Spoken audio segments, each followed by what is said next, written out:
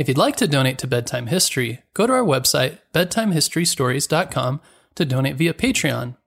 Donors also get access to our entire 140-episode catalog of shout-out-free, pitch-free episodes.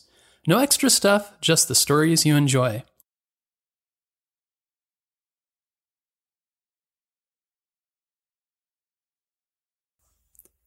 Close your eyes and imagine you're living in a futuristic city. Looking at the horizon, you can see towering wind turbines gently rotating in the wind. On the other side, you can see a whole field of solar panels. A nearby dam uses river water to produce even more electricity. The air you breathe is clean and fresh. The cars and other vehicles don't give off any smoke or pollution. Your surroundings are clean and green, with plants growing all around you. Far away, you can see an old power plant, which is being demolished to make way for a new alternative energy source. You can also see several large factories nearby, but none of them are emitting black smoke. This is what a city looks like, where alternative energy rules the world. So what actually is alternative energy? As you may know, today we rely almost completely on petroleum and coal-based energy sources, which are called fossil fuels. Energy companies obtain these resources from deep inside the Earth's surface and refine them to produce different fuels like gas, gasoline, diesel, and kerosene. These fuels are burned in power plants to produce electricity. Petroleum was formed by the remains of tiny plants and animals that died millions of years ago. Coal, on the other hand, was formed by larger plants like ferns. These dead materials were covered by layers of mud, rock, and soil over the years.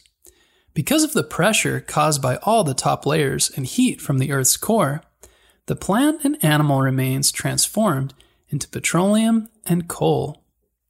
Because it took millions of years for petroleum and coal to form, this means the amount of fossil fuel resources in the world are limited and won't last forever. Since the number of people in the world and businesses in the world keep increasing and advancing, the need for energy is also rising. This is why finding new ways to harness energy is so important. Luckily, the world already has a lot of alternative energy sources, and smart scientists and engineers are always working on finding new ways to harness energy and improve the technology we already have. The alternative sources of energy include solar power, wind power, hydropower, tidal energy, geothermal energy, and biomass energy. These are called renewable energy because they are naturally replenished in a short amount of time, unlike petroleum. For example, there's always more sun and wind. First, let's talk about solar energy. Solar energy is the energy we get from the sun. The sun is an incredibly huge ball of energy which lights Earth with its rays we receive as sunlight. The sun is an incredibly huge ball of energy which lights the Earth with its rays we receive as sunlight. For thousands of years, people have used the sun's energy to cook food, dry clothes, and keep warm. In our day, people have invented technologies to transform sunlight or solar energy into electrical power. This is done by solar cells, which are also called photovoltaic cells. Photo means light in Latin, and voltaic stands for electricity. So it's basically turning sunlight into electricity. Pretty amazing, right? Solar panels are made by putting together many solar cells. If you've ever seen shiny panels on rooftops, those are solar panels. A few of my neighbors have them. In Arizona, solar panels are popular because we get lots and lots of sunshine. It can also save people money because the panels capture the light from the sun and turn it into electricity that can be used to power all the electrical equipment in their house. Solar panels are sometimes used to power boats, food trucks, buildings, and satellites. Although solar energy is renewable, how much energy they can produce depends on the time of day, the season of year, and location in the world. For example, Arizona is much better for solar panels than a place like England that's often cloudy. Now let's talk about wind energy. Wind energy is made from the wind, which is freely available to us just like the sunlight. During the Middle Ages, people used wind power to pump water or grind grains. They built windmills to do that. Nowadays, people use large structures called a wind turbine to make electricity using wind power. You may have seen these wind turbines as very tall structures that have long blades to capture the wind. Wind turbines can be around 400 feet tall because the turbine blades need to reach high up into the atmosphere where the wind is faster than on the ground. The power of the wind is transformed into electricity by a small machine called a turbine generator, which is connected to turbine blades. Energy companies build hundreds of wind turbines in large fields where there is a lot of wind. These areas covered with wind turbines are called wind farms. When our family drives to California, we pass through a huge wind farm. If you've never seen a wind farm, look up pictures of San Gorgonio Pass. It's pretty amazing. The next form of alternative energy is hydropower, or hydroenergy, and is made by using the power of moving water. In the past, people have used the power of water by making water wheels in rivers. Ancient Egyptians used hydroenergy to grind grains, and early Americans used it to saw wood. In the 1800s, scientists discovered how to make electrical energy using hydroenergy by turning the turbines of a generator. So it works a little bit like the wind power. To harness hydroenergy today, people build a dam across a river, which creates a water reservoir, which is like a man-made lake. By making a reservoir, we can have a controlled flow of water, which can be used to generate electricity.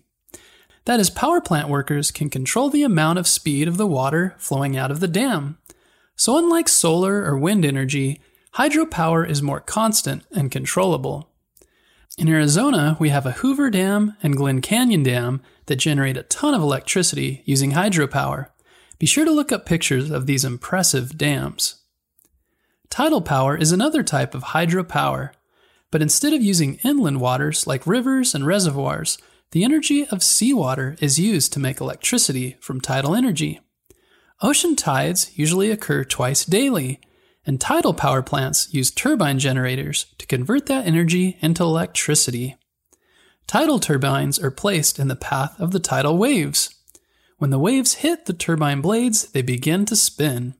This movement is transformed into electric power using the turbine generators. So you can see that the design of wind turbines and hydro turbines are very similar. However, tidal power can change based on the season. We can't control it like how we can control the power generated from a reservoir. Geothermal energy is a form of alternative energy that's obtained from the Earth's core. You may already know that the core of the Earth is packed with heat. You can sometimes see this heat coming out of volcanoes and geysers. Geothermal energy can be used for heating, cooking, and in electricity generation. We get it by circulating water and other liquids through underground tubes. The liquid absorbs the geothermal heat and brings it back up. The captured heat can be directly used for heating. It can also be used to produce electricity using steam turbines. Another really interesting form of alternative energy is biomass. Biomass is biological material such as sugarcane, straw, wood chips, and many other plant materials. These can be burned to generate electricity instead of burning fossil fuels. Biomass can also be used to make other types of fuel, such as diesel and biogas, that can replace the petroleum-based fuels. This makes biomass different and more important than the other types of alternative energy we discussed. That's because biomass can be used to produce solid, liquid, and gaseous forms of energy instead of just electricity.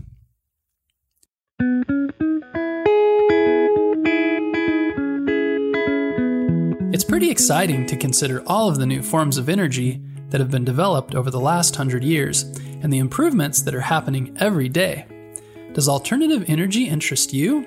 If so, do an internet search to watch videos of some of the amazing things people are doing to use renewable energy and what's being done at places like wind and solar farms.